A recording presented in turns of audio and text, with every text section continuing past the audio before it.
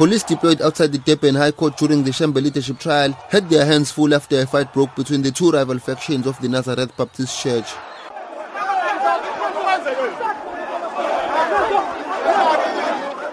More than 500 members of the Ebuhleni faction marched outside the court calling for the matter to be sped up. The congregants became angry when police denied Nkosi Boyqabe access to the court after he failed to provide them with proof that he was allowed entrance. Qabe, who is one of the faction's key witnesses, was expected to take the witness box for the first time. The members of the Ebuhleni faction then turned their anger on a small group of the Tembezinhle faction who complained about the march.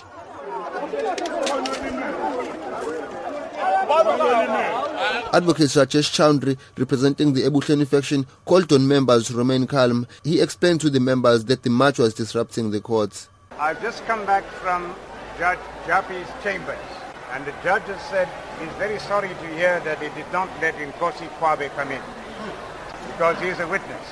And he told the police they must let him in.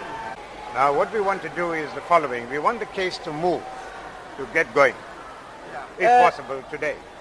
But it might be that for today, because our mood has been upset and our people are upset, we may have to calm everyone down and start tomorrow. The church's leadership void was created after the death of its leader, Vimbeni Shembe.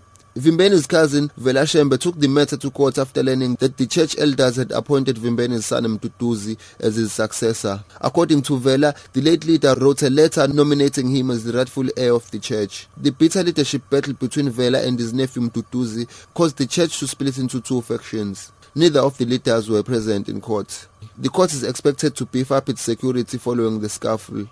I am Qiniso Mbili for SABC News, Durban.